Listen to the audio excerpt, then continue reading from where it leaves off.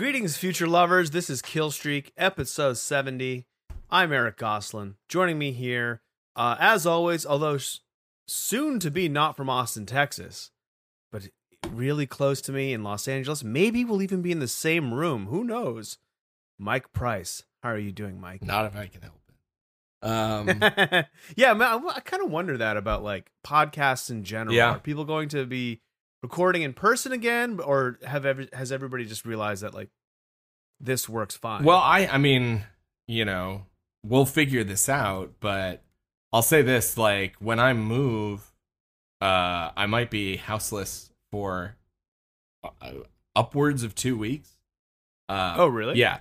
It's complicated. We can talk about it off the air. But anyways, yeah, so I feel like at least one, if not two records, I'll bring my microphone, but I'm like, we should do it in your basement and just plug Are you into your proposing computer. that you sleep in my basement? No, I'm not. I mean, if you offer again for the third time in as many months, I would not say no, because that would be incredibly generous of you. But you know, we'll cross that bridge when we get to it.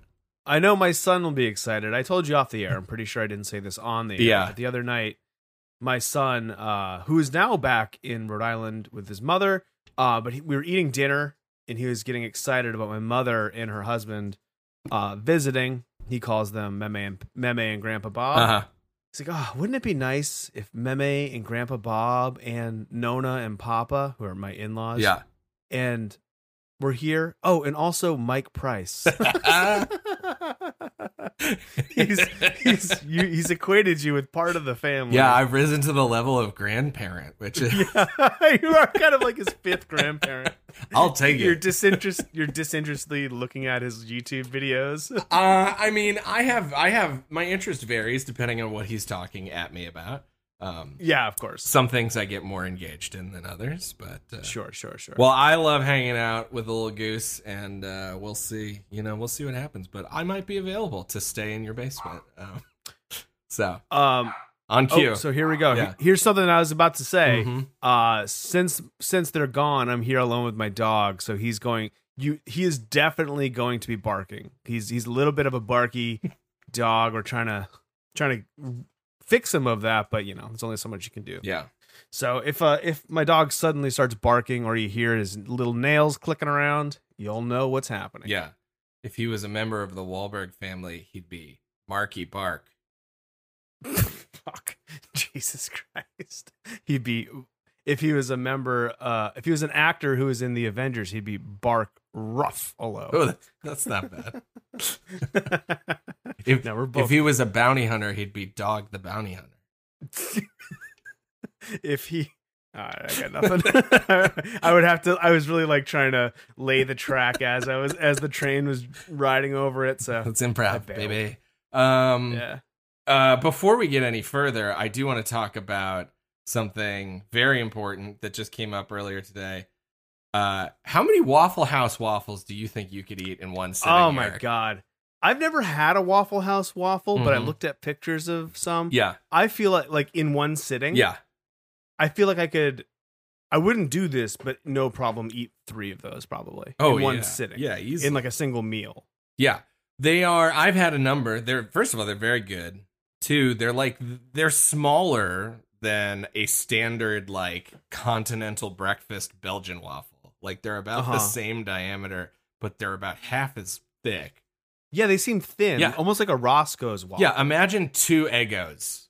That's essentially Okay. the size of a Waffle House waffle in my memory. And anyways, you can tell the folks at home, but Yeah, let's tell the folks what we're talking about. The New York Times, there's a story that went viral of a fella who lost his fantasy football, came in last, and as a punishment, he had to spend 24 hours inside of a Waffle House.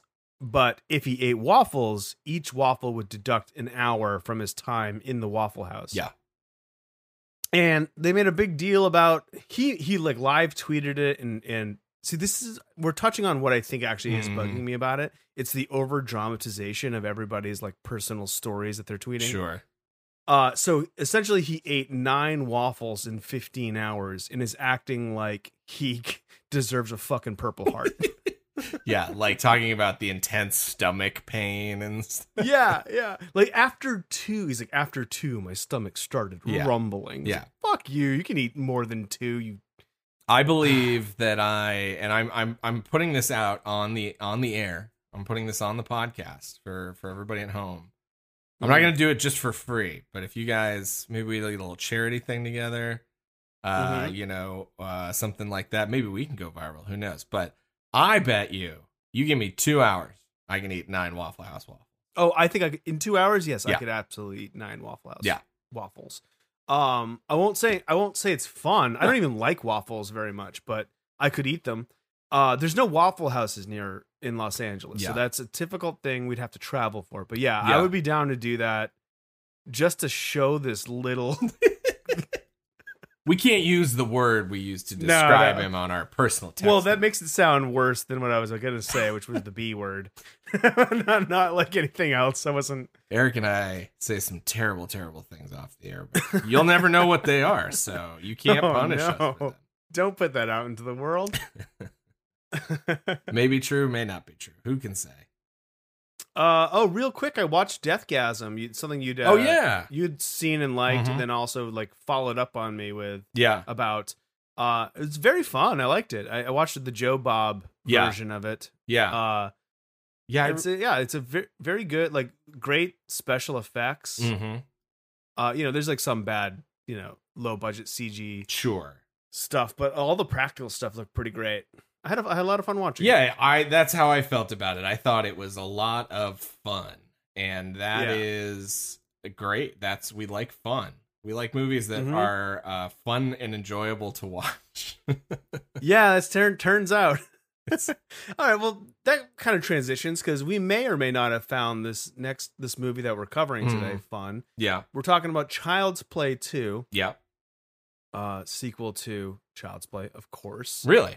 I think this is the second time I've seen this movie, and I watched it pretty recently. Okay, maybe it's the third time I've seen it actually. Was this the one that you said you had seen with the sound off recently? Yes, so I've seen it normally, and then I also watched it with the sound off. Yeah, and this is the second time I've seen it with sound. Sure, which I say the sound helps. Okay, good to know. Yeah. Let's just get into the blood and guts check. Okay. I think there's a lot of things working for and against this movie. Overall, I appreciate the tone of this one a little bit more than I do the first movie. Yeah. It's a more fun, like even the colors are brighter. It almost feels like Tim Burton-y at times. Yeah. But also there's a real lack of violence and blood that is like kind of infuriating for like a horror fan. Sure. But I know this is in the 90s. This is 1990s. So I know this is when they're really cracking down on that shit. Yeah, we kind of turn a corner towards the end of the 80s, and then we're in a almost 10-year long sort of dead zone for really good gory horror movies. Which I'm not totally familiar with culturally and in terms of like the MPAA. And I mean, I know that, there was a big crackdown on that stuff with like, wasn't that like Tipper Gore? And like music stuff. Yeah, Gore, all the stuff with who's the rap group?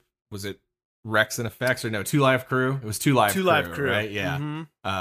Yeah, catching a lot of flack. So yeah. Anyways, that's neither here nor there. I am not actually a historian. I just pretend to be occasionally during the behind the scenes segments. Yeah. So what did you think about the movie? How did you feel? Like you mentioned, I agree right off the top with everything that you're saying. What was your overall takeaway? Overall, I like it. I think it's a fun movie. It's more fun than the previous one, I would say. Yeah. Not that the other one's not fun, but this one kind of leans more into the camp quality of just the premise itself, which I like. I think it works well for it. Yeah. And even the actors selected, like the actors in it, I'm looking at it. The guy Garrett Graham, like I recognize him from like Terror Vision. Is he's kind of a regular in horror movies. Jenny Agutter from American Werewolf in London. Yeah. Yep. The teacher from Donnie Darko. Yeah, Beth Grant is her name. Yeah, she's great. Yeah, she's always playing some variation on that like really difficult woman. Yeah, and I always appreciate it. Yeah, I get her confused with Nadine from Twin Peaks. That's fair. They look pretty similar. I know her in my head. She will always be a cast member in Speed. Oh, sure, yeah. She's like one of the people on the bus. I think if my memory serves, she's the woman who dies because she like tries to get off the bus when they're transporting the injured bus driver off, and they only have permission for one person, and she's like reaching out and trying to get off, and then Dennis Hopper blows her. Yeah, that movie rules. The movie is awesome. Fun cast. So yeah, I think overall I liked it. What about yourself? I had really, really mixed feelings about the movie while I was watching it, since I watched it. And so, I continue to be conflicted. And so the clearest thing I can say is that there were things that I really liked about it. And you kind of said something similar. There were things that I really liked about it. And then there were things that bothered me about it quite a bit and kind of took me out of it. And I kept going back and forth, and I saw a lot of the things that you sort of alluded to, which is like there are a number of ways things that I can point to clearly and say like this is an improvement over the first movie. Mm-hmm. But then there are also fewer things I think, but perhaps more glaring things that I'm like, this is inferior to the first movie in this way, that way. And I mean, I guess I don't really need to beat around the bush. I always do this because I'm like, should I spoil the fuck, marry, kill and the rankings and stuff? It's like, which one? And I'll tell you. Oh, so I can say this as a precursor, not a precursor. God, guys, I took an edible. Okay, no, I'm just. Oh, really? Yeah. Oh, great. It was like 3 hours ago. It's gonna be a 4-hour long. Yeah. podcast. Let's hope this isn't the second episode of the podcast that my father-in-law ever listened to. He's listened to one so far. I think that's going to be it. I think that's where we're ending. I would imagine so. But anyways, what I was going to say is I still don't know which one I like better, this or the first one. But I will say that right out of the gate, I had a lot of trouble with the sets in this movie. Okay. And the overall production design. They shifted from shooting on locations largely in Chicago to this is almost entirely shot on the lot at Universal Studios. And I think that they missed the mark with all of the set design, a lot of the staging, a lot of the production design, and honestly, the way it's shot, I think is also, there is a lot less craft on display than there was in the first one. I'll agree with that. Yeah. It is a more workman level effort from the director on this one compared to the last, but I don't know. I think I disagree with you. I kind of like those sets, just because it's I don't know. It's a more lighthearted Chucky, way. Yeah, you know what I mean. And I think I like that because I said before, Bride of Chucky was sort of my entry into the series. Mm-hmm. And that movie goes like full on horror comedy. So I like this this more lighthearted approach. I like the tone more. I agree with you on that. Yeah, okay. Yeah. I think that and I think that the script has like some really fun set pieces and ideas, but then I also think and obviously like it's a killer doll come to life movie, so I'm not expecting it to be like, super realistic.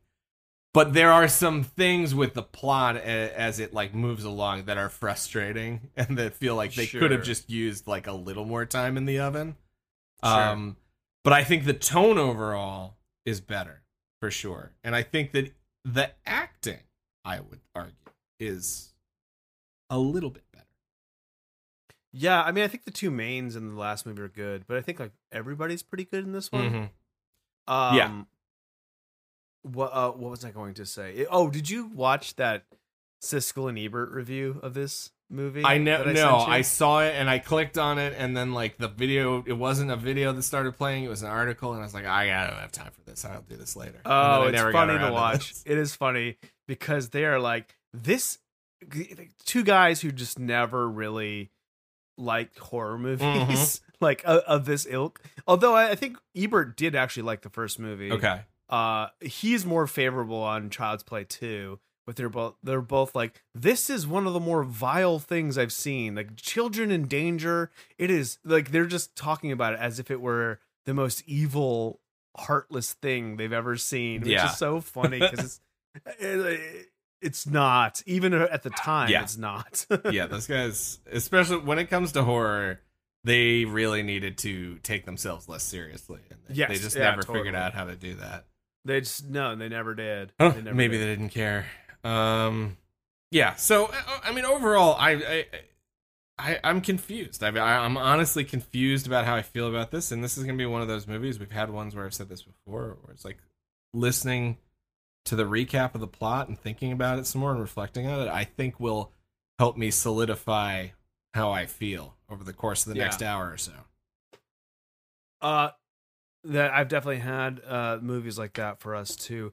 Let's go into the making of it, but first I want to say, if you haven't already, you can check out for our third segment. We're going to be talking about the movie Murder Clinic. That's right. Which is a movie that was picked at random out of John Stanley's creature feature book, and so it's on YouTube. You have the choice. You can watch it. I don't think it's necessary. And maybe stay tuned to the end to see if we recommend it, but that's something we will be talking about. Yeah, and I'll try to avoid spoilers for. Yeah, I don't see a need to get into spoilers. Yeah, we'll talk about the plot a little bit, but I think overall, this will be a place for us to just talk about, hey, what kind of movie was this? Did we enjoy watching it or not? Should you watch it? You know, that kind of thing. Yeah. But yeah, so behind the scenes stuff, the biggest things going on here are it's more about who's not here than who is. So first, director Tom Holland is gone. His time serving the franchise has ended unceremoniously after one film. Based on what we learned last time, perhaps not surprising, he was not the most popular guy on the set of Child's Play. He is replaced by John LaFia, who was the co-writer of the original film, and is a guy who, at the time when this movie was made, had one feature film under his belt, a couple episodes of TV as a director. But he directed his debut was this movie called The Blue Iguana, which I have never seen, but apparently I know is kind of a little bit of a cult movie that people, you know, I don't want to say it's good because I don't know, but some people like it and talk about it. I've heard of this movie before. But this was his second feature, and so Mancini is back again as a writer, but LaFia moves from the co-writer chair to the director's chair on this one. And then, additionally, we are without Catherine Hicks and Chris Sarandon, who were both slated to be in this movie. Okay. But, ultimately, both of their parts were cut from the script due to something that I feel like maybe had an impact on the things that I don't really like about this movie, budgetary concerns. Okay. So there was a lot of penny pinching that ultimately took place as this movie was getting underway. And I always am a little bit wary when I hear that, because I think there's a big difference between knowing you have a really small budget and approaching a movie from that perspective versus a production company or producers like withholding money from you while you're trying to make a movie. Yeah. So I'll say, I think Catherine Hicks, that's her name, right? Yeah.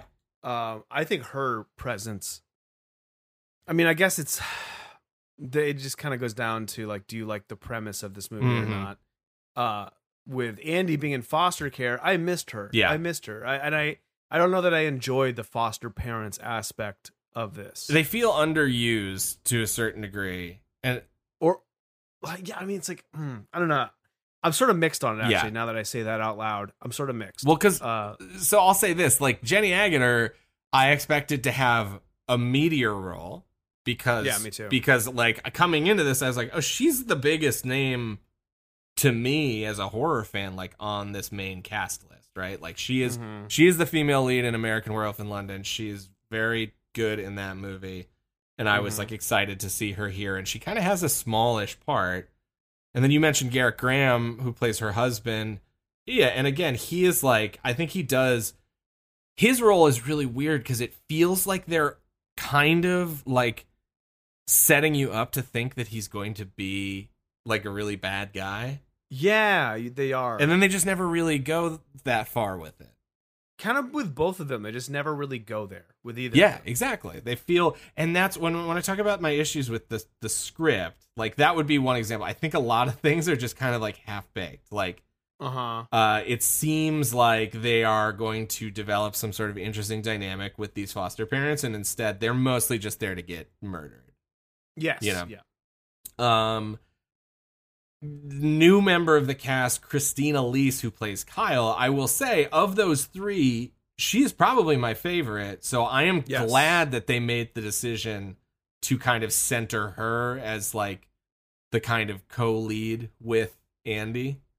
Yeah, but I also think, again, it kind of, there's a real, with the cast, I think, there's a lot of underuse just of people in general, or just things that like kind of get abandoned very quickly. Yeah, I don't know if that's a valid note or not, but I'm thinking of the beginning too, right? Like you get introduced to these like, you know, businessman characters. There must be more of them that got caught, right? There has to be, yeah. Because like Mr. Sullivan is like the head of the toy company. Yeah. He just disappears, and I was expecting some sort of brutal death of him. Absolutely, yeah. There's a whole like, you know, there's like a team of scientists who like, are around the whole Chucky experiment, I guess, which is kind of funny, and that's not really explored. And you mentioned with Mr. Sullivan, especially when you consider the fact that the movie does go back to the factory. It's like, wait, they're gonna go back to where it started, but we're never going to see this character again. It just sort of feels very strange. It's fucking weird. Yeah. I'm looking at Christine Elise's filmography here because she's instantly recognizable. She's a big TV actor. Right? Yeah, I guess I just really remember her from Beverly Hills 90210. I never even watched 90210. Oh, really? Yeah. Like all the other stuff, like I don't know that I've seen. Let's see. Well, I certainly watched Baywatch. Sure, but I don't remember. She had a long arc on ER. She was on 15 episodes of ER, and that was early in the series when everybody was watching that show. Yeah. So I'm sure that I recognize her from that. That's probably maybe first and foremost. But yeah, she's been on a lot of TV stuff. A lot of TV, and it looks like she has a main role. She is in the main cast of the new Chucky series. I'm curious about that. We should do a check-in after that comes out to see. Who? I wonder when it's coming out. Will we be able to? Yeah, sometime in the fall. So we'll be done with the series by then. But yeah, we can do a special episode or something. Yeah, that's what the people are clamoring for. They want more. They want more bonus content from us. Yeah. Yeah. So, anyways, this movie got fast-tracked as like when United Artists bought the rights to the original Child's Play script, they were like, yeah, this is gonna be like a Friday the 13th, a Nightmare on Elm Street. Like they knew it. And so this went into production really early, but it got held up because United Artists got bought out by a parent company from Australia who didn't want them to do horror movies. Wow. Yeah, so the like pre-production actually got put on hold. Like within a year of the first movie coming out, this was already in pre-pro, and they paused, and UA was like, yeah, we got to sell this to somebody. So there was a lot of interest in getting the rights to the series, you know, because people saw it as something that could be pretty profitable. And at least the story, like, you know, the rumor around is that, so Universal was the studio that ended up winning the bid to get the rights to the movie and the series. And supposedly, like, on the recommendation of Steven Spielberg, who told them that they should buy it, you know. So do with that what you will. It sounds like the kind of thing somebody would make up, but could be true. Sure. Yeah. as they, well, I won't, we always quote other podcasts, but I'll stop myself. Yeah, we're gonna stop because we are unique and distinctive. Yeah, we're not influenced by anybody else. That's right. Visionaries. We definitely don't farm fully half of our end segments from other podcasts. But just add horror puns to the title. Hey, people like what they like, okay? We're not here to force anything down your throat.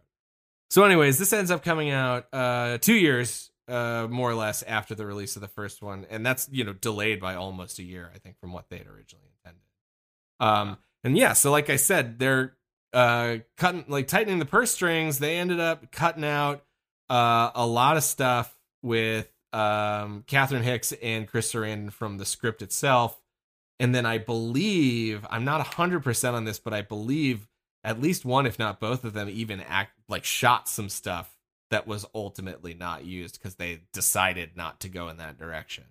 Oh, wow. Yeah, but there was all of this idea of like a court, like a trial where Andy's mom, ends up being put in an asylum, and supposedly there's a throwaway line in the movie about the cops like kind of recanting their statements, and I guess all of that stuff. There's supposed to be a lot of courthouse drama at the beginning of the movie. Okay. Well, yeah. I mean, honestly, that sounds like something I'm glad they cut. Yeah. But there's also, it's interesting because we'll talk about this when it shows up later in the franchise, but there's also at least 2 distinct scenes from the original draft of this script that got cut and then ended up in later films. Okay. And in the same turn, there is at least one scene I know from this that does appear in this movie, which would be the climax in essence, was originally part of the very first draft of Child's Play that Mancini wrote for the original. Huh. Yeah. So the first one, his version of the script was going to have its climax take place in the Good Guy Doll factory. Which makes sense. It's like such kind of a no-brainer. Yes. of a climactic absolutely scene. Yeah. So other stuff of note, just like I said, they shot the whole thing on the lot at Universal Studios. So there's no more location stuff, and yeah, as a result, like your mileage will vary, but a lot of this, I mean, almost all the sets are constructed, so it's like you have things like the inside of the Foster house is just like sort of, I think, kind of exaggerated in size and in terms of the way it looks. It could work for you if you're thinking to yourself, oh, this feels almost like a kid's movie and things are sort of exaggerated, and maybe, I don't know, that adds to the terror for some people. But yeah, for me, I think I like the look of the first one better in terms of the locations, at least. Yeah. I mean, so yeah, some of those like Chicago apartment stuff that looks awesome. Mm-hmm. But like I said, I don't want to keep repeating myself. I do like the brighter colors. Sure. Yeah. Well, I mean, and I guess my argument would just be like, you can also have bright colors in a real space, Yeah, that's true. Yeah, totally. Yeah, that makes. But yeah, I'm not trying to be negative Nancy over. No, just succeeding. Yeah, and then what else? A piece of trivia I learned: Catherine Hicks ended up married to the main effects and puppetry guy, Kevin Yeager, who's done a ton of work, across many, many years in Hollywood. He's like a big guy for puppetry and like animatronics. And he also, I think, was the original designer of Freddy Krueger. Oh, cool. But yeah, so he and Catherine Hicks met on the first movie, got married, been married ever since. Hollywood success story. Hey, look at that. Yeah. And so she was on set most of the time, even though her role got cut. Ooh, that's weird. Yeah, so she was just like hanging out, Oh, that's like if you're fired from. Well, I mean, it's literally like if you're fired. Yeah. But it's like going to the restaurant that you used to work at all the time or something to hang out with your friends. Yeah, it's like, I get it, but I understand. I would never do that because I would be too embarrassed. But if it doesn't embarrass you, I guess that's fine. Yeah. Brad Dourif recorded all of his dialogue in advance of shooting because apparently it made doll mechanics a lot easier. Sure. Because they could use the audio tracks they already had of Brad Dourif speaking to make Chucky's mouth move along with. Yeah. But as a result, also he was pretty much not on set. So yeah, and there's like no flexibility then. Well, I mean, maybe they re-recorded some lines, but probably not. Yeah. Yeah, and then other than that, I mean, it's, you know, I don't have a lot of like really revealing stuff. There's like a lot of little bits of trivia, but I'm very curious to know what the feeling was like on set when they were doing this, because John LaFia, like moving from that role of writer of the first movie to director of this one, has to be kind of an interesting dynamic for people. And I am curious about how it all went. There's not as much behind the scenes stuff that I could find on here. And on here I mean the internet.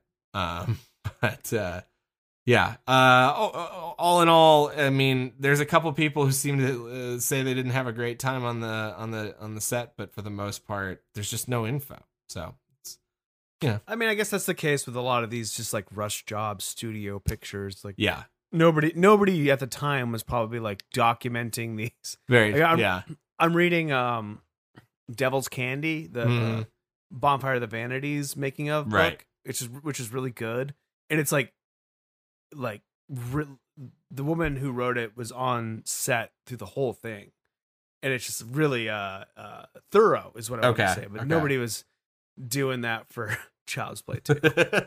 No one was writing a full-length novel about the making of this film. Yeah. I also saw that Child's Play 3 came out 9 months after Child's Play 2, which is fucking crazy. And it's also funny because this movie was another success, but it wasn't like a blockbuster. I mean, it had a budget. It basically tripled its money, which is good. Like that's really good. But I mean, it was a $13 million movie, and it ended up making less than $40 million in total. But I mean, yeah, that's profit, right? So yeah, it's probably. But it's like, is it enough profit to be like, get the next one out quick? Apparently, people are Chucky hungry. Yeah, apparently so.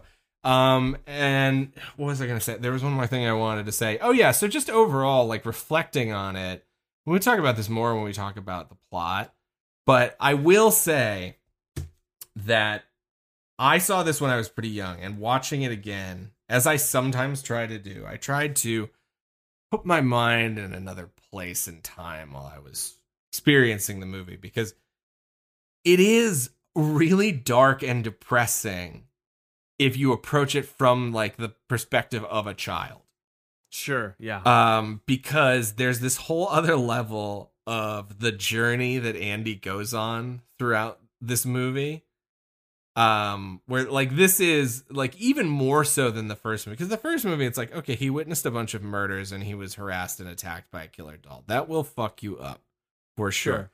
Like there, but he's with his mom. Yeah, at least he was with his mom, and there's therapy, but there's therapy coming down the pipeline. But this movie is just like, so in addition to being stalked by a killer doll, he is now also being gaslit by a killer doll, frequently. Nobody believes him. Yeah, he's taken away from his mom. Yeah, he moves through at least three different living situations over the course of the movie. As soon as he has the chance to even start to develop a bond with new people, then it's completely smashed to pieces. Yeah, it's just like this kid is getting his fucking shit fucked up. It is pretty brutal. Yeah. So keep your eyes open for that if you're going to watch the movie. It's an interesting little journey to go on. All right. Why don't we take a quick break, and then we'll come back and recap this movie. Right.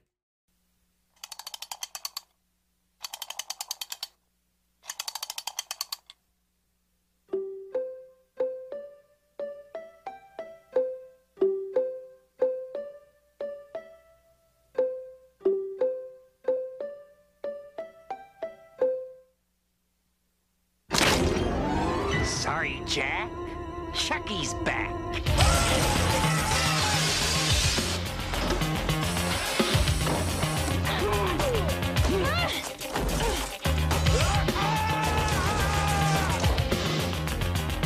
How's it hanging, Phil? Child's Play 2.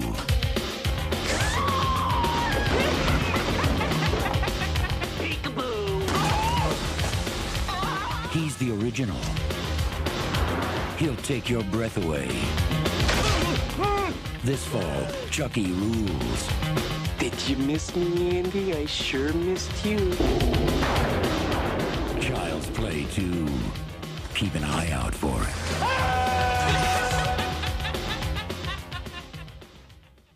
Okay. We zoom in on Chucky's eye. We see that his charred remains are like being, it looks like examined, almost like an autopsy, but we find out soon that's not the case. His eye gets scooped out and the title card comes up over that. I like that. It's cool. We're also tracking a big black limo. There must be some important character in there that we're going to be tracking for the rest of the movie. Yeah. A big bad, perhaps? Yeah, perhaps. He gets new skin, Chucky does, and we see that we're in Play Pal Toys. There's a big billboard of Chucky, or, you know, it's the good guy doll waving as the limo pulls in. We meet Mattson, who is played by Greg Gurman, who I recognize as Fish in Ally McBeal. Yeah, I didn't know his character's name, but I was like, yeah, that guy's like a second tier character on Ally McBeal, right? Yeah, exactly. Yeah. After Janusz, whatever. Oh yeah. Ghostbusters. Peter McNichol. Yeah. And then we're right below the dancing baby. He's like a little lackey for Mr. Sullivan, who's in the limo. I have a meeting with some very jittery shareholders. I hope you have good news for me.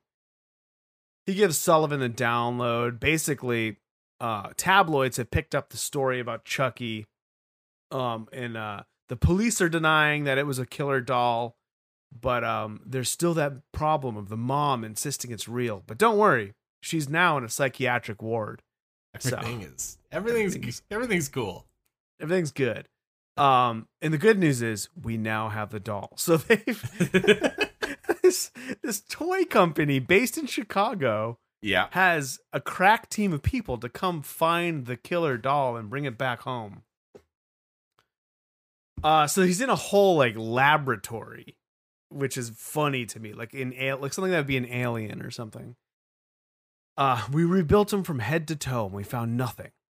They wanted to prove that this toy wasn't tampered with, and they even had this like crazy machine that pops the eyes into it. It's like a real unitasker. It's like they built a really crazy, like you said, it's like a really intricate, large, expensive seeming machine that exists for no clear purpose other than to put the eyeballs into his head, which someone could just do with their hands. With their hands, you just pop them in. You don't need this thing. I mean, I get me into that factory. I'll save them millions of dollars. Yeah, you pay me $500,000. Yeah, I do it all. So the machine puts some eyes in. I wrote it's funny how elaborate it all is. And then suddenly electricity comes out of Chucky's eyes, electrocutes one of the technicians, one of the lab guys, like flings him through the window. He fries. He's dead. And he gets really bloody too. Yeah, it's like all his face is like supposed to be roasted. It's all weird looking. And then we see Andy in a doctor's office. Andy, are you still dreaming about Chucky? Sometimes. He's with the doctor. He wants to. He talks to him about how, you know, Chucky wanted his body. Like, he just kind of recounts the plot points from the first movie. Mm-hmm. EMTs rush into the lab. Sullivan wants Mattson to kill this story, or you're out in 24 hours. Chucky's moved now. You see that he was in one position, but now he's in another. Mm-hmm. What do you want me to do with this doll? Stick it up your ass. Then we're at the foster home, and Grace Zabriskie plays Grace. Yeah, the leader, like the woman who runs the orphanage. I guess it is. She's really fucking great. I love her in everything. She's great, and it's so funny, even when she's like because she's played so many crazy characters that in this movie she's playing it completely straight, and you're like, oh yeah, she's not just a lunatic. Like, she's a great actress. Like, she's so good. Well, I mean, I know that, in our circles, I'm sure she's very popular, well known for her role on Twin Peaks, but I mean, her other huge TV role is she plays Susan Ross's mom, who on Seinfeld. And that, like, she is low key one of the funniest characters on that entire show. She's so like good. This like detached, half drunken disdain she has for George Costanza. Sorry. Just like the episode where he pretends he has a house in the Hamptons and they call his bluff on the lie and make him drive them all the way to the Hamptons. He's like losing his mind. And then he's like, man. Oh yeah. She's just so, I mean, that scene is amazing. Everyone should watch the end of that where the jig is up and she's just like, he's like, you knew I didn't have a house? She's like, yeah, we knew. It's like, why did you make me drive all the way out here? She's like, we don't like you, George. Oh, it's so fucking good. Yeah. Sorry, that's my recap of a whole episode of Seinfeld. Seinfeld. Just the Costanza plot. So we meet Andy's new foster parents, Phil and Joanne Simpson. Or Joanne. And they all think Andy just made all this doll shit up. Yeah. And Phil's like, are we even qualified to take care of a boy like this? Valid question. Yeah, it's like they act like they're adopting a puppy and not a human being in this movie. I don't think real foster parents are like that. I don't know. Maybe they are. I mean, I don't know. The foster system is usually portrayed in a much worse light than this movie. Yeah, that's true. That's true. That is true. Yeah. If they were adopting him, that'd be one thing. But just fostering him, I mean, the fact that they aren't just trying to make money off of his presence, I think would put them in better company than most foster parents in movies. Yeah, that is true. So they bring Andy home. Phil almost gets into a car accident on the way with a big Play Pals toy semi-truck. Chucky's image like looms across the screen. Mm-hmm. Then they're home. It's like a nice suburban-looking place out on the outside. Is this shot? This must be shot in California, right? Because everything. But they say it's Chicago. It's downtown. But Everything that's supposed to look like a city is downtown LA. And it's like a craftsman house that does not exist in Chicago, probably. Totally. Inside, the walls are this crazy pink and blue, and it's just covered in like statuary and old knickknacks, very stuffy. Andy immediately gets in trouble for touching a statue. And then they're like, we collect this junk, and a lot of it's fragile. It's like, so then why have foster kids? And if you're so precious about your dumb statues. Yeah. And it's also, this is the first turn where they kind of set you up like, oh, he's going to be like domineering and angry. And it's like, but in reality, like, spoiler, he handles everything like kind of okay. Like, pretty okay. Yeah. Like he has low patience, but he has some, and he's not abusive. He's just like upset part of the time. He's strict, but he's not he's not like an asshole. Exactly. It's like weirdly unsatisfying. The route that he goes on. Yeah. Andy hears some music upstairs as they're showing him to his room, and he barges into Kyle's room. She's a teen there who's being fostered. She's smoking a cigarette. She gets in trouble for it. And again, I wrote all this stuff down because I'm like, oh, this is going to play into it. Like, because Joanne's like, hey, Phil's going to shoot you if he sees this. Like, I thought he's going to be like this abusive dude. No. Mm-hmm. Andy's shown to his room. There's toys in there, a skateboard. He goes to get the skateboard, and oh shit, a good guy's doll falls out. What a dumb thing to have in the house of a kid who's potentially terrorized by a good guy doll. Truly. It's like, you really, if you're about to foster the famous good guy doll murder kid, get the there's really just the one thing that you need to screen your house for. Yeah. Do we have a good guy's doll? Yes. Get it out. Problem solved. She at least apologizes. And this one's named Tommy. Hi, I'm Tommy, and I'm your friend to the end.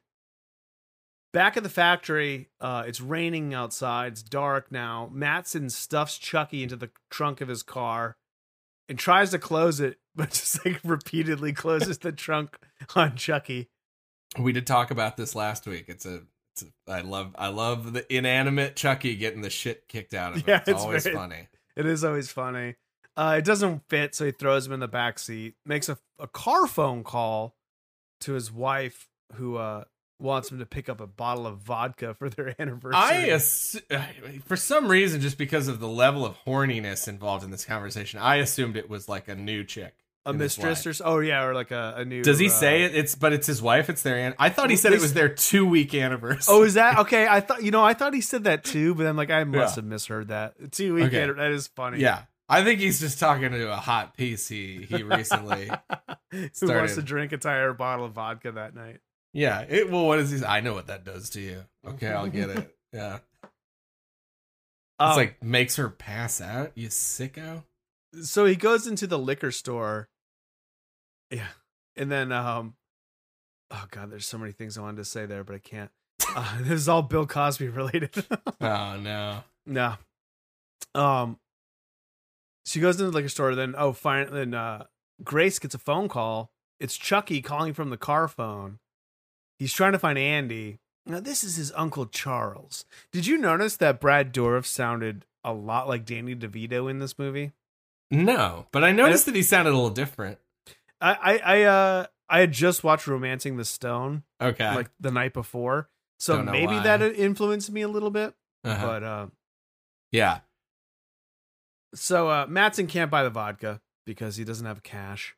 Remember that was a thing? I mean, I guess I don't carry cash. Yeah, now that was like crazy at the time, but now like no, I don't carry cash. Well, it's funny because for me as like an ex-service worker, they have the exchange where he's like, this gold card is as good as cash, and the guy's like, not here. And I was like, yeah, fucking your gold card doesn't mean shit. It's a pain in the ass to process if you don't take credit cards. And then American Express charges a bunch of extra vendor fees, so that's why a lot of people don't take it.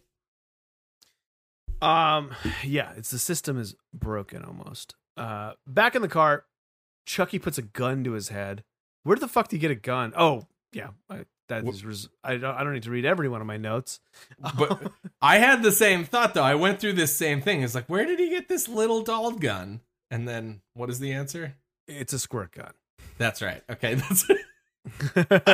We both went on the same roller coaster. Yeah. It's like I wrote it down because I was like, oh, that's crazy, and then it's like, oh, it gets resolved. But then I did think it was a cool touch that this guy's car was just stuffed full of toys. I mean, me too. Yeah, I'm like, yeah, that's clever and it's interesting, right? It's an interesting detail. So he holds him at gunpoint and makes him drive, and like has him park. And Mattson thinks he's being mugged, but no, Chucky ties him up with jump rope. One of 2 times he ties somebody up with jump rope in this movie. Then he's like, bang, you're dead, and squirts him. It's a water gun. Mattson starts laughing, like, huh, you got me. And then Chucky puts a bag on his head. It's like a plastic bag. And laughs maniacally as Mattson suffocates. Then there's a low POV shot as Chucky runs up to the house of the Simpsons. Joanna's reading Andy a story in bed. It's about Hansel and Gretel. And then she changes the ending so it's happy. And then they found their parents and they lived happily ever after. And Andy's like, wait, no, that's not how it ends. Meanwhile, Chucky's in the house. He comes face to face with that Tommy doll. Who's like, hi, I'm Tommy. He's like, shut up, you idiot.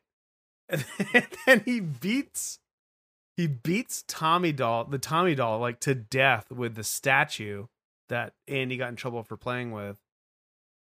And then he buries him in the backyard under the swing set. I like how this Tommy doll is treated like a real dead body through most of this movie. Yeah, because he gets buried and unearthed. Like evidence. Yeah. It's pretty funny. The next morning, Phil interrogates the kids, Kyle and Andy, about who broke the statue. He grounds both of them. And then they're talking, like they're doing laundry or something. He takes a puff of Kyle's cigarette when she hands it to him to hold. Yeah, all the Kyle and Andy bonding stuff is the only character note stuff that really works well for me. It is a good relationship between the two of them. Yeah. Yeah, definitely. And it's not because the actors, it's like I like everybody in this. It's just they just don't get used that well, I think. You know, the plot just kind of doesn't, it like misses opportunities that you think it's going to take. And then it like really fast forwards over other stuff. Like I'm just thinking about like the Chucky calling the foster home. Yeah, it's like he immediately finds that information out, and then he's there. Right, and it's just like, wait, what happened to like the normal pacing and development that you would expect? And then it's like, well, then you would, okay, so in my mind, I'm like, if I'm being generous, it's like, okay, he's going to get to the house fast, well, then something else will happen, but it's like, not really. It's like, he kind of torments Andy for an unreasonably long time. Yeah. You know? This movie's only like an hour and 20 minutes long. Really? It's very short. That short? Wow. It's like 24 minutes, I think it is. Okay. It's very short. It does, kind of like the first one, it does sort of drag a little bit. Yeah. In the middle. So upstairs, Phil's having second thoughts about Andy. Of course, Andy overhears this and feels terrible. Joanna does stand up for him, though. Andy finds the Chucky doll, who he thinks is Tommy, and he's like, all right, I'll prove to them that I'm not crazy. But first, he checks. There's a funny moment where he like picks up the doll. He's like, I hate you. And Tommy's like, or Chucky is like, hi, I'm Tommy. Yeah. He checks the batteries. There are batteries in him. So that he's like, well, I mean, it can't be Chucky then. He goes upstairs with the doll to show that he's like over. He's like, hey, I have my new friend. Don't worry about me. Then they're outside on the swing. He's talking to Kyle. She never knew her parents. She like was put up for adoption when she was 3. Chucky's watching all this, and then he sees their their feet are almost scraping on the Tommy doll. He didn't bury him very deep. So then they get called in for dinner. Later that night, Andy wakes up. Chucky's tied him to the bed with jump rope. Here we go, jump rope number 2. Surprise! Did you miss me, Andy? I sure missed you. I got a new game, sport. It's called Hide the Soul. And guess what? You're it. He starts saying his classic voodoo spells over Andy. Suddenly, Kyle comes in through the window. She had snuck out. She's coming back in. But Phil and Joanne come in. They think Kyle is the one who tied Andy up. Yeah. So she could sneak out. That's craven. Which it totally. Andy's like, tries to convince Phil. He's like, no, it wasn't her. Which is like, at that point, like, I don't know who. Yeah, why would you continue believing that she did that if he was like, no, she didn't. She really didn't do it. Yeah. Then, like, who are you arguing with at that point? Like, yeah, exactly. Yeah. Andy didn't tie himself up. That's impossible. They're not doing it together. It's a weird little lapse in logic. So Phil, to like show that Chucky's, can't do anything, he throws Chucky in the basement, and down there his nose starts bleeding. No, I'm turning human again. This stuff is also, I want to say, can even somehow the Chucky turning human stuff is even more confusing in this movie than it was in the previous one. Yeah. And it's like, it really feels like something is like somebody should have hammered out this mythology a little bit more and just like spelled it out for us. It's like, I don't think I don't know if they need the human part of it. Yeah, like why is he can't he just be pissed that he's a doll? And exactly. Like, I want to be a human again. Yeah, exactly. Although it does lead to some like fun gore later, kind of the only gore in the movie. Right. Yeah. It's like him having like human blood. Yes. Admittedly. But see, I think it would be better if it's just like the second he inhabits the doll is just like has blood and stuff. It's like, boom. Yeah. We're done here. No, you're not wrong. So Kyle and Andy walk to school, the school bus. I mean, there's not much else happens there other than that we see as the bus pulls away, Chucky's underneath the bus. He sees little legs dangling. And then Chucky, at some point, Chucky's in the classroom rummaging through some papers. While Andy's getting picked on in class. Andy gets picked on in class. Someone flicks his ear. And he's like, "Get lost, microchip," which doesn't make any sense. Yeah, okay. You didn't get it either. No. Right. And the teacher gets mad at him for talking. You called him a microchip? A microchip. That is the worst thing you can call him. And then she goes through the papers, and we see that Chucky had written "fuck you, bitch" on Andy's paper. Pretty good. This is a good bit. It was a good bit. Got him. And then she's, of course, is mad at Andy. Andy opens like a little cubby and sees Chucky in there. And he's like, "I didn't do it." Then who did? Like, Chucky. So she locks Chucky in the closet, leaves Andy in the classroom after class is dismissed to put his head on his desk for either detention or recess. It's detention. I think it's because it's after school. It's after school. Andy looks like she leaves the room. Andy looks through the keyhole, and peekaboo, it's Chucky's looking back at him. "Let me out. I won't kill anyone else." And Andy's like, "Fuck this," and he leaves through the window.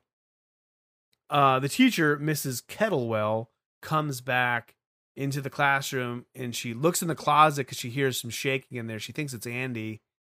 Looks around, and then Chucky pops up behind her, stabs her in the back with a ball pump, gives her a couple pumps. I don't know if that really does. It's like Reebok pumps, or it's like she should get like blow up. Yeah, it's like, trust me, it's there's more support now. Yeah, you can jump higher. Yeah, jump higher. He grabs a yardstick. "You've been very naughty, Miss Kettlewell," and then I guess beats her to death with a yardstick, which seems impossible. Yeah. Now let me ask you this. Because this is not by any means an original idea. I'm having trouble figuring out what other movies you would see this sort of trope in. But like, this is the death that kind of makes the most sense to me. Where it's like, you would almost expect Chucky to go around almost in like a sort of murderous Robin Hood kind of way, just like killing everybody who's an asshole, right? To blame Andy? Well, partially to blame it. Not really even that, where it's just like there's sort of like a logic to a movie where it's like this like sort of psychopathic killer kills all these people who kind of deserve it. So you're sort of like, into okay, it, yeah. Right? And that's kind of what I expect, like with the foster dad, where it's like if they had made him like a real creep, then like everybody gets this sort of satisfaction out of when Chucky offs him, right? It's like you have, or like there are these dudes who show up in a scene soon who are like hanging out with Kyle, and they just seem like really skeezy, right? Yeah. And it's like, imagine if those guys like did something more than just be kind of like shady. Like they did something real offensive, right? And then all of a sudden, Kyle runs away, and then Chucky shows up and he murders both of them. Yeah. It's like, it creates this atmosphere where you as an audience member are going like, yeah, get him, Chucky, right? Yeah. But they don't do that. This is the only time they do it is with Mrs. Kettlewell, and then the rest of the time it's just sort of arbitrary. Yeah, that's a good point. Like, so they're sort of just reusing that Chucky's this murderous thing that just wants to kill Andy. Mm-hmm. But what I feel like, it's more interesting for them to have some sort of, all right, you and I have been enemies so long that, I don't know. I like this idea that you're putting forth. I don't think it's my idea. I think this exists in multiple other horror movies. It's just, it feels natural to me. I say this at least once a week. Listeners, chime in. Let me know. What am I thinking of, but not unable to name? I did sort of skip over those dirtbags that Kyle's friends with. If you had anything to say about them. No, just that they show up and they're like, you missed a lot of fun last night, and it's two dudes. And I'm like, yeah, these guys are creeps. Yeah. All right, so at home, Andy tells the foster parents that Chucky's after him, and Phil opens a basement door, and we see Chucky still down there. It's like, hey, so it couldn't have been him. Later, he's complaining to Joanne. He's like, what do you suggest we do? Send him back? Was she trying to do an American accent in this and just can't? Or is she, like, British? She's very British. She's very British, but I couldn't tell, like, in the movie. Also couldn't tell. I think she is doing her regular accent, but kind of dialed back. Okay, yeah. So she's like from England originally, but like living in the States. She's like your boss Adam's mom. Okay. If you've ever talked to your boss's mom, which I have many times. It's a long story. Don't ask. But yeah, she is originally English, and so she's got like a very kind of buried under decades of being in America English accent. Right. Okay. So she's like, what do you want to do? Send him back? I don't want to traumatize him. Of course, Andy can hear all of this, and Kyle comes in to comfort him. She's like, hey, don't worry. I've lived with dozens of families, and they all send me away just when I'm getting comfortable, which is like very sad. Yeah, and that's the life that Andy has to look forward to. I know. If he doesn't get murdered. Yeah, that's really shitty. I should say possessed. For something he never did. This is never anything that he never caused any of this to happen. Yeah, and if he was a more likable little kid, I'd feel terrible. But at this point, 1.5 movies in, I find him kind of annoying. Oh, really? Yeah. He doesn't bother me. So later on, Andy goes to the kitchen to find a weapon. He grabs an electric meat carver that runs on batteries, I guess. He opens up the basement door, and Chucky's not down there anymore on the floor. So he looks around. There's a lot of weird shit down there. It's like a cigar store Indian or something down there. Classic.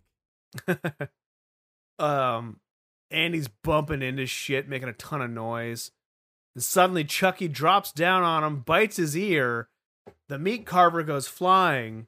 Upstairs, Phil's like, I heard something. Then goes down to check it out. Andy gets the carver, slices Chucky's head a little bit. Chucky runs off. The light pops on. It's Phil. He tells Andy, he's like, Andy, put the knife down. And then Chucky gets like a fire poker. It almost looks like something like a vaudeville actor would be pulled like off a stage cane. with. Yeah, like a hook. Yeah, giant hooked cane. He hooks Phil around the leg, or on the. He slips it through the stairs. The backs of the stairs are open. This is a murder that stuck with me. I remembered this from when I saw this when I was a kid. Yeah, totally.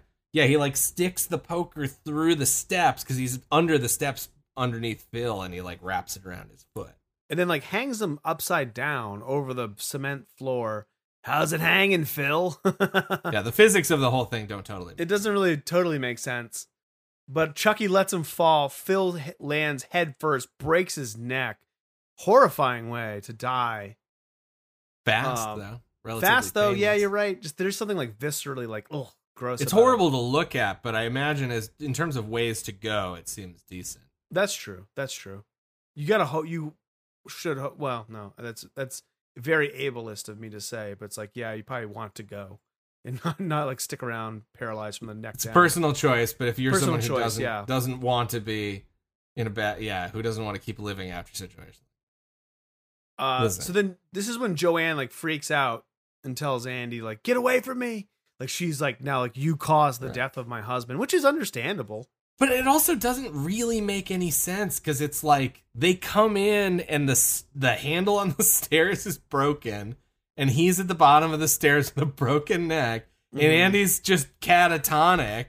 It's I don't think that she thought Andy did it. It's like you were down here fucking around and my husband came to check on you. Okay. And he fell off the stairs. Yeah. Trying to, you know what I mean?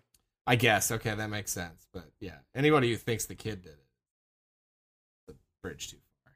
Yeah, I agree. So Phil gets taken away in a body bag. Then Joanne's packing Andy's shit. Grace is there to pick him up and bring him back to the orphanage. And Andy warns Kyle that Chucky's still in the cellar. And Chucky is down there. We see him under the stairs. Kyle takes the doll, Chucky, puts him in the trash, and lights a cigarette, sits on the swing, and kind of reflects. And what's that on the ground? It's Tommy's hand or something. It's Tommy sticking up from the dirt. Something? What is it? Is it Tommy's?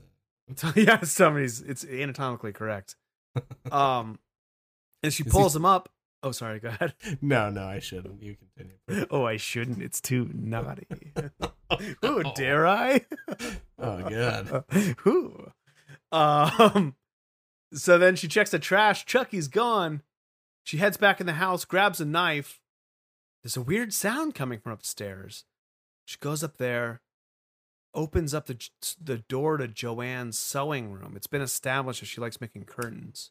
Yeah, it's a really big plot point that I definitely noticed the first time, and I was like, of course, she's in her sewing room because she's a seamstress. Yes, exactly. The sewing machine's going, but she's not moving. Kyle turns her around. Oh shit, her throat is slashed. Chucky rises. Go ahead. Sorry. Yeah, it feels very unceremonious. Yeah, it really does. She dies off screen. It feels like the kind of thing where it's like, did something get cut here? I don't know. Maybe not. My beer can is floating across my desk. Like haunted beer can? Guess so. It just totally moved on its own. That was weird. I mean, I guess it's just probably on there's a little bit of water underneath or something.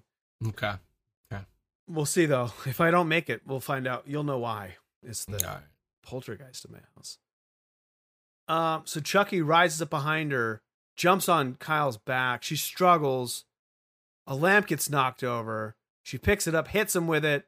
Chucky grabs a knife and knocks her to the ground. Bitch, you hurt me.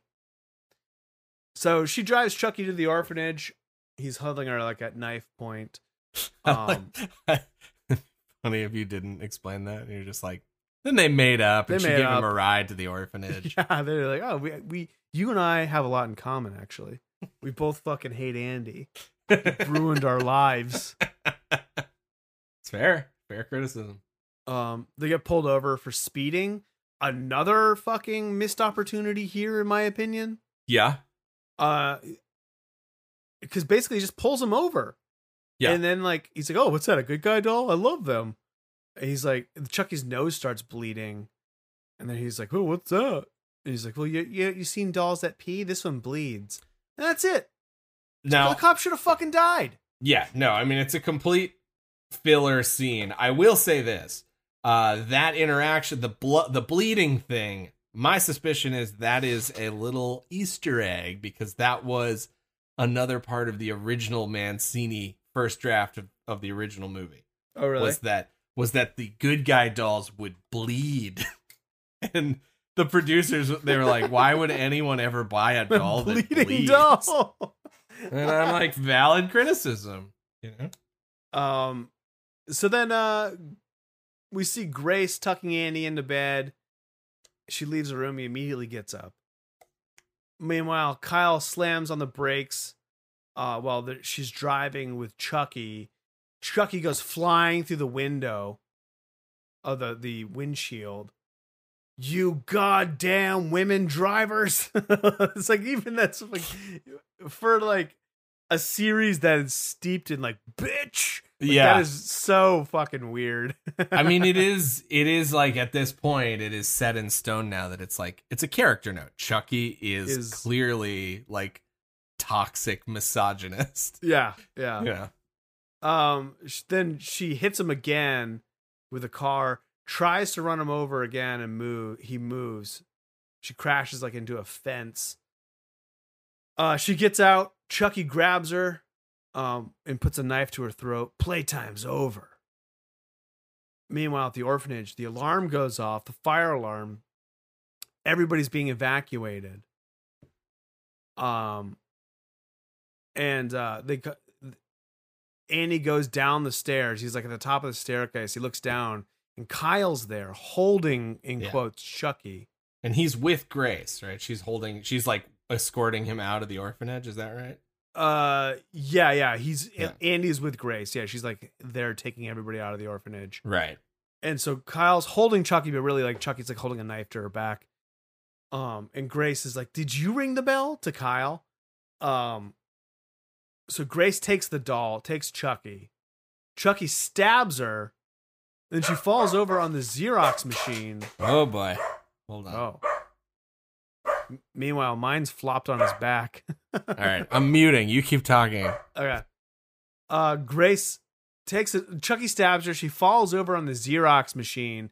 We get a bunch of copies being made of her like dying face. Somehow, I didn't write how, Kyle and Andy get separated, and then Chucky leaves Andy out by knife point, like out of the building. Kyle gets out like through a window or something, and then she sees Andy and Chucky getting into an open newspaper truck that's like just stopped. It's like the Chicago Sun-Times truck. Yeah. So then she follows them as the truck pulls away. Kyle ends up catching up. It's not even like, oh, she's in the car. She catches up with him. Chucky flips her off from the back of the truck. And then Kyle forces the truck driver to pull over. She looks back there. Andy and Chucky are gone. But where are they? They're right in front of the factory, folks. The Playtime Factory or whatever it's called. Playtime Pals? Play Pals, yeah. Play Pals? Something.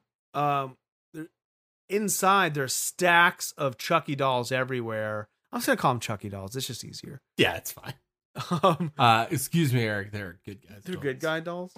Good guys dolls? Good guys dolls. It's plural. Chucky starts the ritual to exchange his soul into Andy's body. Kyle arrives. Andy opens his eyes because I guess he had been knocked out or something. Blood starts pouring from Chucky's nose. Oh no, it didn't work. I spent too much time in this body. So it feels like this is supposed to be something we were supposed to realize, but it doesn't. Like this is the ultimate like telling instead of showing moment where it's like nothing happens on screen and you're like, I don't know what's going on. Yeah, I've seen his nose bleed before. Yeah, so I don't know. What so then we just have to have him explain. Oh, the ritual didn't work. My nose is bleeding. It's like, what?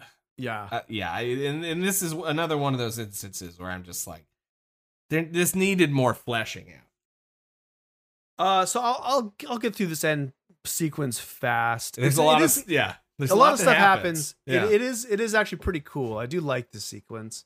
Mm-hmm. But basically, Kyle knocks a bunch of boxes onto Chucky. They run off into this maze of doll boxes. They have to go up a conveyor belt. They go up those like rolly things that I don't know what they're called, but they're like they used to. Did we talk about this once? The Discovery Zone. Did you ever go to a DZ? No. It was like kind of like it came after Chuck E. Cheese. It existed in the 90s. And it was like a place for parents to take their kids. And it was just all jungle gym type shit and like tubes to climb through and like ball pits and things like that. And this was one where you go down a slide that was those rollers. But if you weren't careful, you get your fingers caught in them and like hurt like hell. Oh, man. Have you ever been to the City Museum in St. Louis? No. Oh, it's the fucking coolest place. Basically, this like eccentric millionaire who ended up being killed when a bulldozer rolled over on him, built this giant like 7-story playground for adults and kids in St. Louis out of all like old industrial, like not waste, that sounds bad, but just like, scraps and stuff. Sure. It's fucking incredible. It's so cool. There's like a slide. Really cool. There's a slide that goes down like 7 stories and stuff. It's really amazing.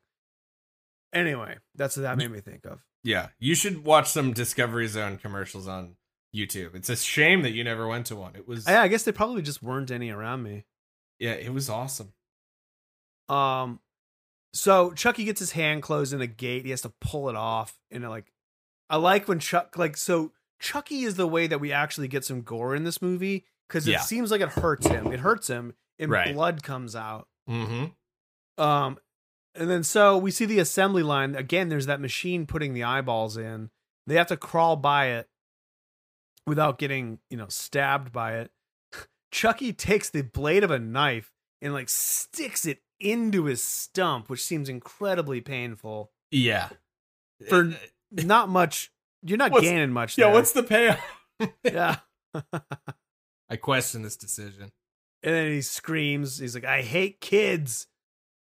So then there's a jam with the eyeball thing or whatever. It's in a worker has to check it out, or just some random factory worker. Yeah. The only factory worker in the only place. guy working there in this full assembly line running. We also see there's a vat of molten plastic dripping on the ground. So the worker has to unjam the eye machine. Chucky slices his throat, and then the doll eyes get jammed into the eyes of the worker, like squishing his own eyes. Right. You are waiting for it to happen for the entire sequence when you're just like, okay, well, there's an eyeball fucking thing. They's got to go into his eyes at some point. And I have to say, it's fucked.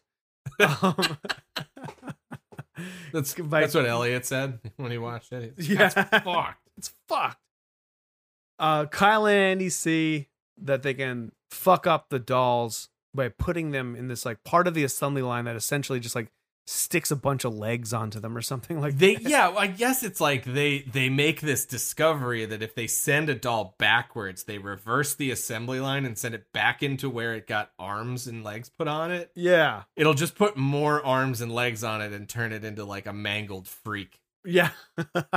And so you're like, oh, maybe that'll pay off later. Who knows? Who knows? Maybe right now. Chucky pops up. They press a button in like the thing that punches the hair into the Chucky heads, like gets injected into him and pinning him to like whatever surface he's on. Mm-hmm. It also seems like it's really painful. Yeah, he's screaming like, the whole time. It is. I like that. It's funny that Chucky's getting really fucked up. Andy, please, I was only playing. Kyle flips him off, and then a bunch of limbs get attached. And Brad Dourif, I think, does a really good job selling that it's incredibly painful. Yeah. So Chucky comes out like this mass of limbs. And then like, oh, we did it. Let's get out of here. Okay. So then they follow like this trail of blood. Oh, we follow this trail of blood. They're stumbling out, and then the camera pans down and we see all this blood. There's a trail of blood, and we kind of follow it, and Chucky is cut in half. He's like just the top half of his body, and he's crawling at Andy. He stabs at Andy. The knife gets caught in like a machine or something like that, or a grate. Grate. Yeah, exactly. Yeah. And then we see again that molten plastic dripping. Yeah. So Andy thinks fast, opens up the pipe, covering Chucky in this like oozing, melting plastic. Steaming hot, like plastic lava. Yeah, plastic lava. It's a great way of putting it. I forgot that Kyle had like fallen onto the assembly line, and Andy saves her from getting a bunch of legs like put onto her. That's right. She's about to get sucked in the same way he got done dirty. Yeah. So then I remember this ending was legendary amongst my friends and I. Like when we were little. Yeah. Because I only remember like being described to me. Like I think my friends saw it and was like telling me, and I was like so fucking horrified. So Chucky's this goopy mess. He pops up. He attacks Kyle. A hose, like an inflatable hose. Go ahead. Well, I was just gonna say, and it's put together like it's like false death number 2. Like you are. He seems dead again post plastic lava. It's like, okay, he really got him this time. They stick a hose in his mouth. He inflates like a balloon, and boom, he explodes. Okay. Death number 3. Death number 3. They leave. Where are we going? Home. Where's home? Andy, I have no idea. All right, there you go. 43 minutes and 55 seconds from what I can see. Nice. Good work. I did it. Nicely done. Off here, we're like, all right, 45 minutes. We can do this. I tried not to say anything interesting. Yeah, you had a lot of really great zingers that you just didn't say. Just sat on, you know? Yeah. Well, what if the people want it to move fast? They don't want to be entertained. So, as far as deaths go, we have the lab tech at the beginning who gets electrocuted by Chucky. Matson, Miss Kettlewell, Phil Simpson, Joanna Simpson, Grace, and finally that lowly factory worker. And I guess let's tack on Chucky onto that. Sure. What was your favorite one of the bunch? I mean, if we're counting Chucky, it's definitely Chucky. Like the end. Yeah. Like that's the obvious answer if that is allowed as an answer, because I think so. It is the best gore and it is drawn out and it's exactly what we want, right? It's clever, it's creative, it's gross. It's great.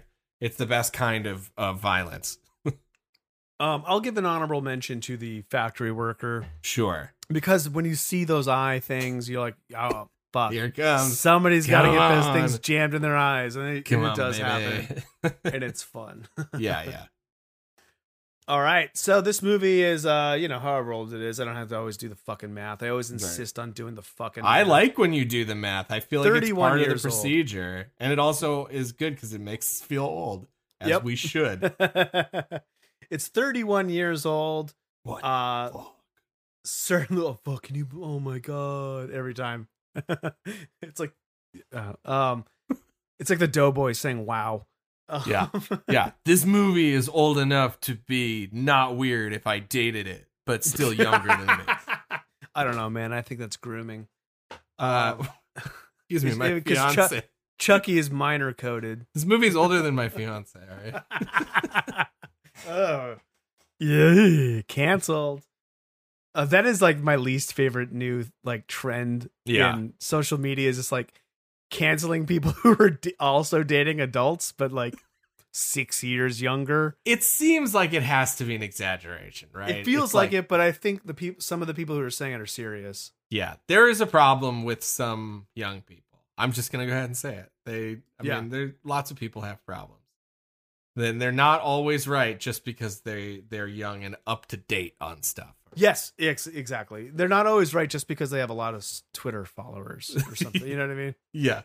But yes, just I want to get on the record here as someone whose opinion on this really matters. An 18-year-old dating a 17-year-old is not grooming. No. A 23-year-old dating a 17-year-old, or like a 25-year-old dating that's a little weird. Yeah. And that's more than a little weird, especially when you look back at all the people that happened to, like in high school. It's like, oh yeah. Oh, Jennifer's dating a 21-year-old when she's 17. Then you think of like, that guy's fucking weird. Yeah, that guy's a creep. Yeah, for sure. But anyways. Like a 30, sorry, I'll finish my thought. No, I want you to finish. Please. A 38-year-old dating a 31-year-old or whatever. It's like, no, you're all adults. You're fine. Everything's fine. Yeah, that's right. Half your age plus 7. Everybody knows that. Everybody knows that. All right, so here we are. Moments that didn't age well. I mean, it's pretty clear for me. It's that women drivers joke, which is not even something you hear anymore. Yeah, no, it made me think of being around, adult men when I was a child. Like, yeah, totally. Yeah, it's like, oh yeah, this is what it was like when I was 7 when this movie came out. That even then I knew that wasn't a good joke. It's like blonde jokes. You don't hear blonde jokes anymore. Yeah. All right. Except from Joe Bob. Yeah, Joe Bob does do a lot of blonde jokes. I love Joe Bob, but they're he is old enough to be somebody's grandpa, and it shows sometimes. Yeah. What do we do next? Is this a scary scale? Yeah, we'll come up. We keep saying we're gonna come up with a new one, but for now it's still 1 to 10. 1 to 10. I think this movie is significantly less scary than the last movie. Yeah, you agree with me? I do. I think it's a little more depressing, but it's less scary because it's a lot more kind of zany. Yeah. So I'm probably gonna go down to like a. Go ahead. I was gonna say what I think you were. Want to say at the same time? Okay, ready? Yeah. We'll count down 3, 2, 1, 5. Yeah. Okay. 3, 2, 1, 5. That's also my ATM pin. So if any hackers out there, you get all the money that Mike has. You gotta change it. All right, and then finally our classic Marry, Fuck, Kill. Mm-hmm. Mike, why don't you go first? Or do you want me to go first? It's up Since to you. you have to think about it a little bit. I don't know. I don't have to think about it anymore. I thought about it. Okay. Why don't you kick it off? Okay, I will kick it off. I'll blow it up like Chucky's head. Okay, so you guys have heard most of my thoughts on this, but just to recap, I think better tone, better cast, probably better set pieces, better murders, all that stuff. So, and this is a horror movie. We haven't talked about that. This is really a horror movie. The first one's like a thriller, kind of. Yeah. This one's definitely a horror movie, and I appreciate that. Things that I don't like, I don't think the script is very good. I don't like the set design. And I don't like the set, period. Like, it's not just the set design. It's not like the designer's problem. It's like the fact that none of it is real. Mm-hmm. You can feel it, and it doesn't feel as good to me. I think that overall, it's like, it's almost a little bit of like a Friday the 13th type situation, where this is like more of a, what you would think of as being like a platonic Chucky movie than the first one, at least. Yeah. You know, so in that respect, it's a success, depending on how much you like that idea of like what a Chucky movie is. He's quippier, and it wants to move faster than the first one, but it still manages to slow down at certain points. And again, I blame that on the script. Overall, I did enjoy it, and I think that this is a movie that really, and I hinted at this at the beginning, I think I don't want to say it suffers from, but I just think it probably hits different depending on how old you are. Mm-hmm. And, as much as horror movies are kind of meant to be for adults, like, there's this understanding that, like, kids are going to watch them, especially kids like you and I who, like, seek them out. Mm-hmm. And so this movie is, I think, probably great for that kind of kid. If you're, like, 10, 11, 12... and you have like a morbid curiosity for horror movies, this movie's probably awesome and scares the shit out of you. Yeah, because it's not that violent. It's not that horrifying. Yeah. As an adult now, it missed some marks for me. So I think that overall, I mean, it's definitely still a fuck. And yeah, it's like better in some ways than the first, and in other ways it falls short. And I think, but I'm like, I enjoyed it. And I don't think I'm going to watch it again anytime soon, but I think I will watch it again at some point. Yeah. So, that's where I landed on it. All right. I think those are all great points, and I agree with a majority of what you just said. I think the main point where we diverge is that I think I appreciate the, even the sets, I sort of appreciate the unreal quality of them. Yeah. Just as how they feel in the movie, which is a little louder, a little brighter, a little campier. Oh, here he is. Hey, Fig, what's up, my man? Finally, after all this time, you've woken up. I forgot where I was going with that, but I think... Oh, there's fireworks going off. That's what it is. Oh, great. Whole cacophony here in Lincoln Heights. All right, so...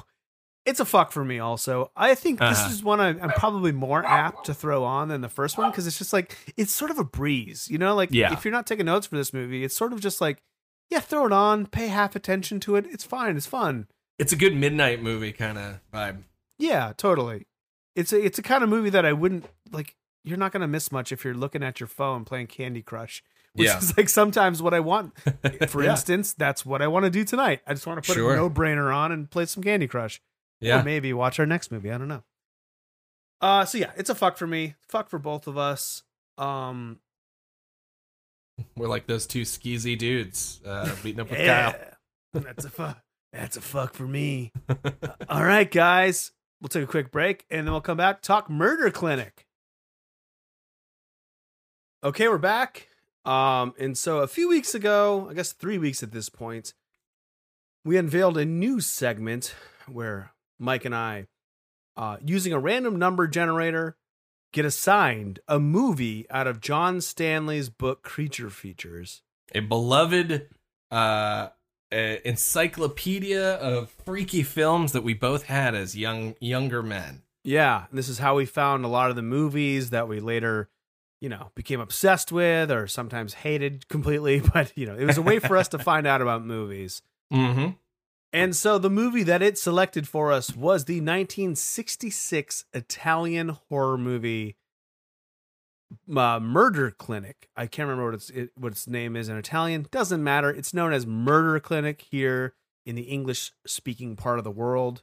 Yeah. So just to recap, this is what John Stanley's Creature Features said. He gave it 3.5 stars out of 5. I'm not going to go over the plot summary because we'll talk about that in a second. But he talks about how it is overacted but compellingly presented with period ambiance, costumes, and Baroque settings.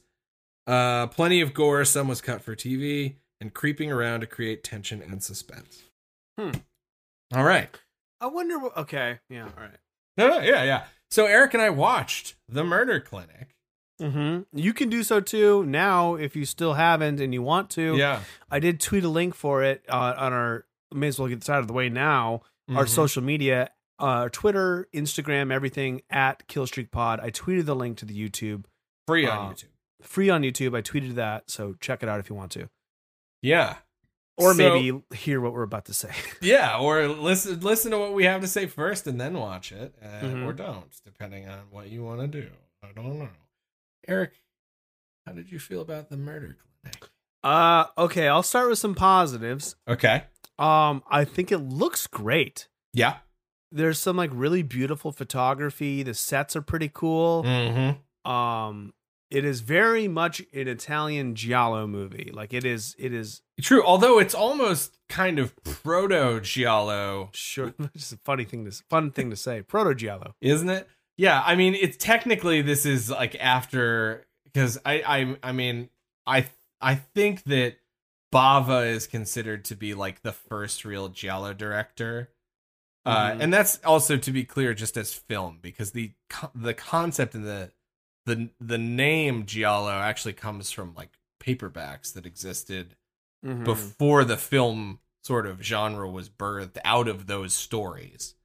But it's essentially just like Italian horror thriller kind of.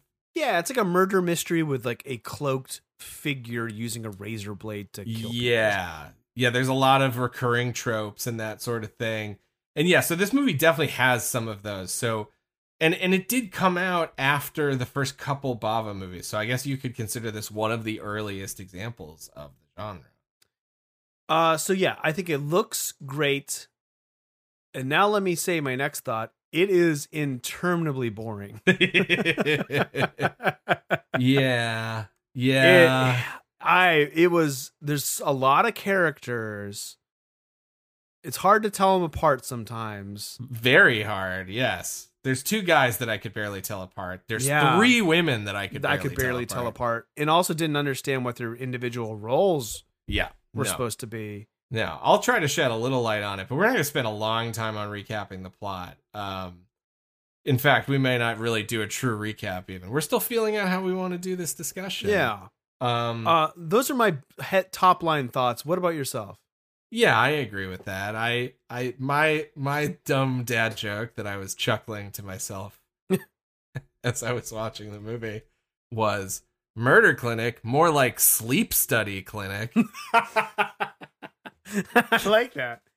Yeah, man, it is fucking boring. Yeah. But it's like it starts out pretty good. Like I was like, okay, I can get into this. Mm-hmm. And then by like minute 40, I was like, what the fuck is happening? Yeah, this movie would be much better if it was 40 minutes long. Yeah. I think. And it's it's like 90, something like that. Yeah, it's 127. Yeah, almost 90. Hour and 27. I'm sorry, hour 20. I always do that. Yeah. What was I gonna say? What was the gore that was cut? Because there's barely any gore, and we must have watched some TV version of this. Yeah, we may have, because there was very little gore. Most of the dying happens off screen, which is not all that uncommon in giallo movies, at least in this era, in the 60s and the early 70s. It really wasn't until Argento in the 70s that you like started to really get gnarly with some of that stuff. Not that he was the only one. Fulci kind of took it even to another level, which is why he rules. But anyways, that's neither here nor there. Let's talk about the plot for a second. I'm not going to attempt to make sense of it because, for one thing, it is heavily reliant on just crazy red herrings left and right. Yeah. So pretty much there's a clinic. It's not technically a murder clinic. They don't advertise. No.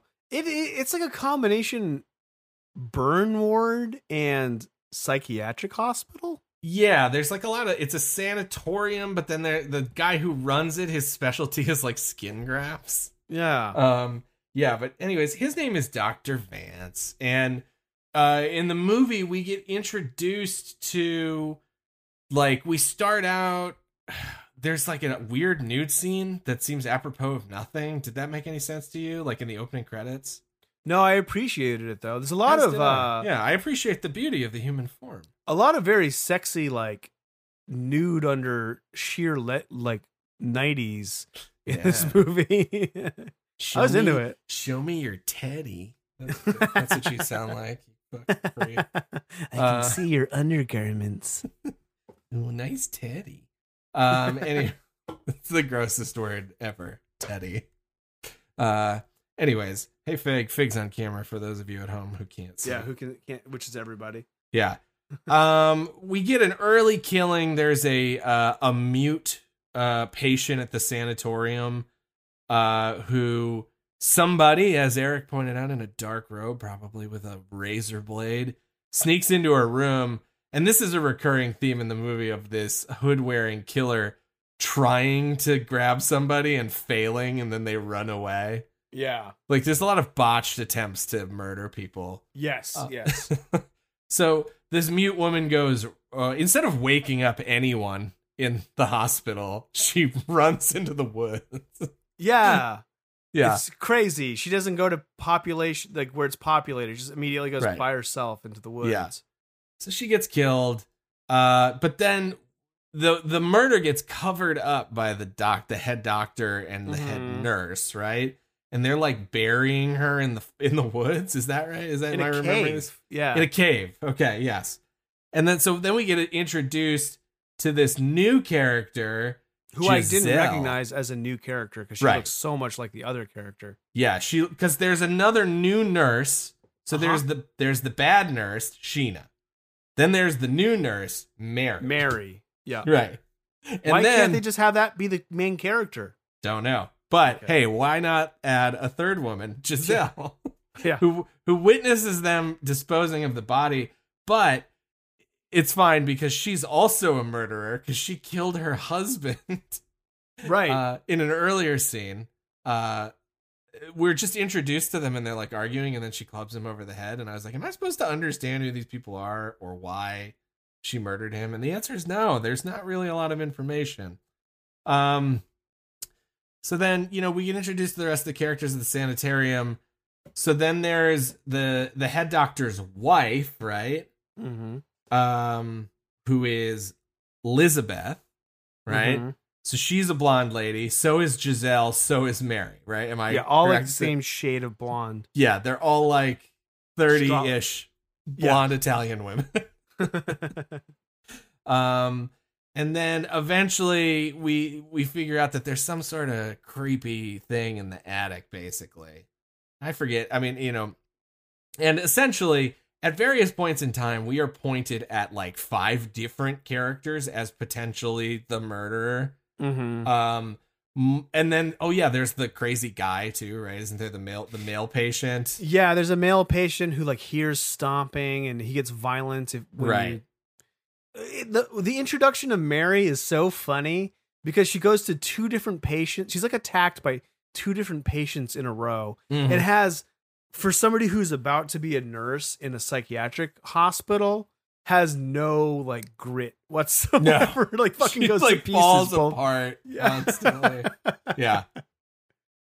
But yeah, anyways, there's a lot of guessing as to who's killing everybody. And, I don't, like I said, I'm not going to spoil it, but all I will say is like, it's meant to be a mystery. So if your immediate assumption is like, oh, well, the scarred freak woman in the attic must be the killer. Well, this must be your first rodeo. Cause that's the last person it's going to be. Yeah. So anyways, more people die. Eventually there is a big reveal with an admittedly pretty hilarious flashback sequence. Yeah, that was very funny. That was probably my favorite part of the whole movie. But yeah, overall, it's pretty confusing, pretty slow, really slow, pretty boring. really slow. Yeah. And it just doesn't really stand out in any way other than it's a good time for filmmaking, right? It like the film stock and the cameras, it looks good. The sets are cool. Yeah.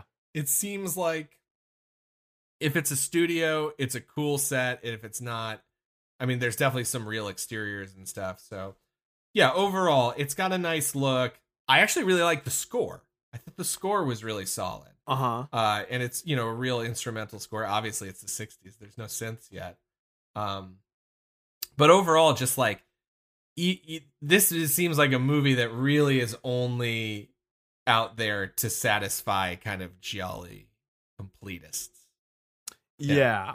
I would definitely say don't seek this one out unless what we've just described to you sounds really interesting.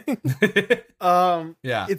There's just better ones out there. And I'm not even a big Giallo. I'm not a huge Giallo fan. I think even like the best ones, like the Argento ones, are still kind of boring for me. They can be, yeah.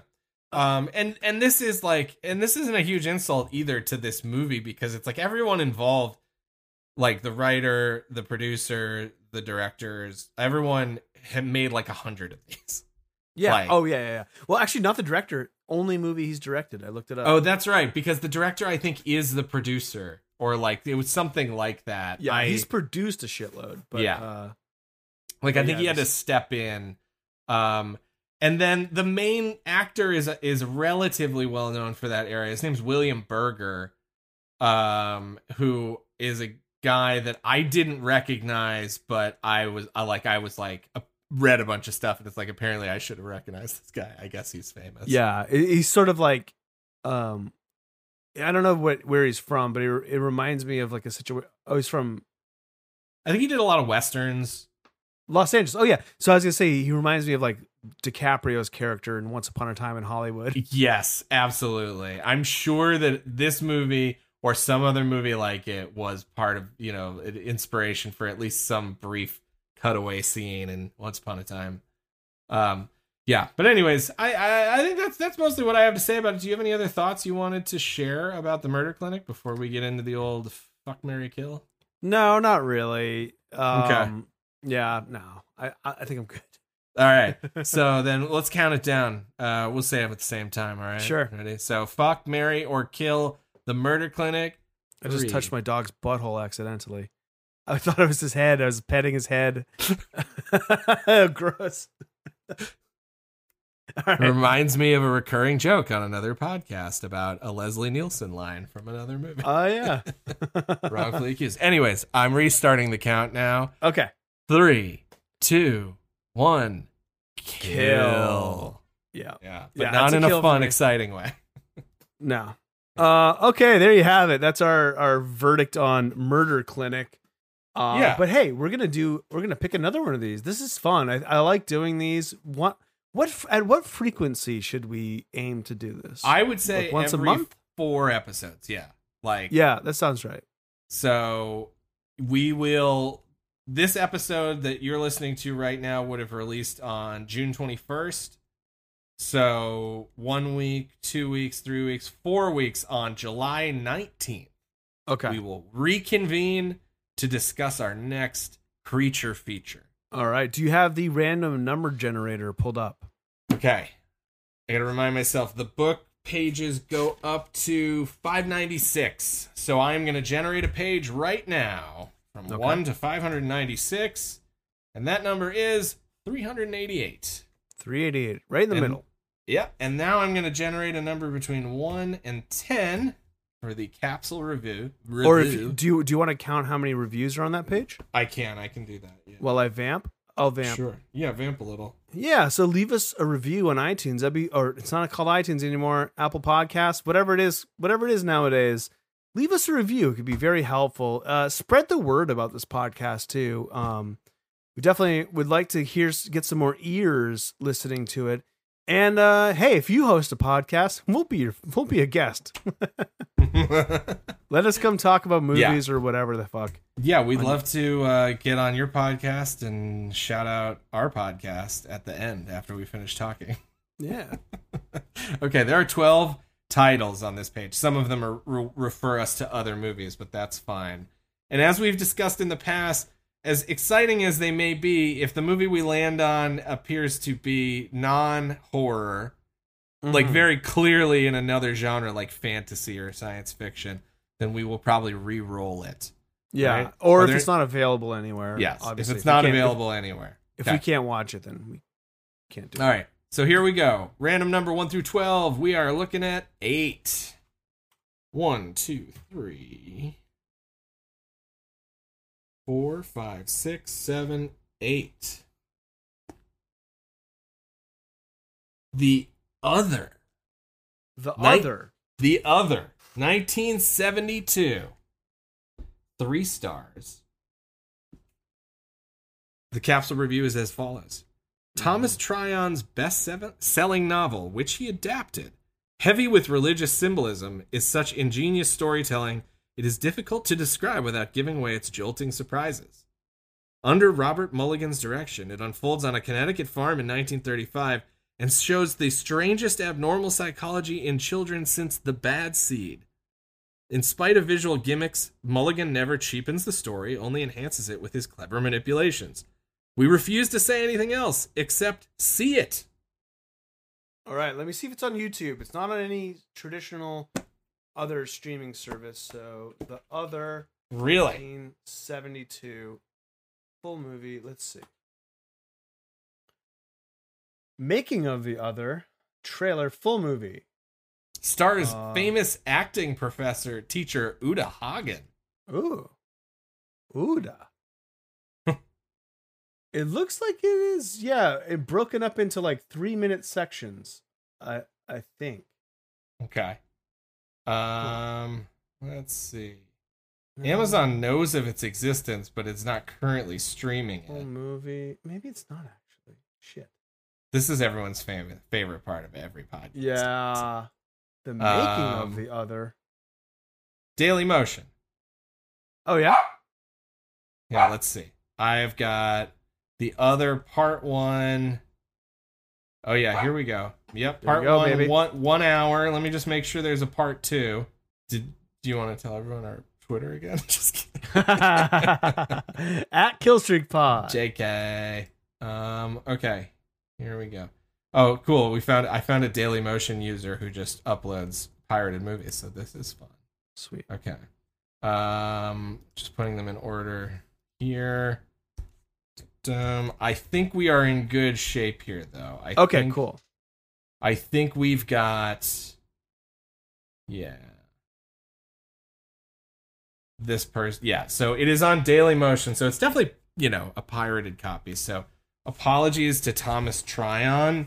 If you hear the podcast, if you or Robert Mulligan would like us to send you $5 for rental, we're both happy to do that. It would be great if we could get this on a real streaming service. Yes, but both parts of the movie are here, so we can share those on our Twitter. If you guys want to watch along, we're not advocating for movie piracy, just saying, hey, we found these links, do with them what you will. Yeah, that sounds good. All right, I'm excited. This sounds interesting. Yeah, all right. Yeah, so come back on June 19th for that, but come back next week when we review Child's Play 3, which was rushed into theaters 9 months after Child's Play 2, so that means it's good. Yeah, I think it's universally considered to be the worst of them all. I definitely saw it and didn't like it when I was a kid, but we'll see how it's aged. You've typically gotten more forgiving as you get older. That's right. Well, you have to be, Things just stop working the way they're supposed to. You gotta give things time folks. And patience. Yeah. I already closed out my sheet stupidly. Oh, this piece of shit. So I'm just gonna say, as always, goddamn women drivers.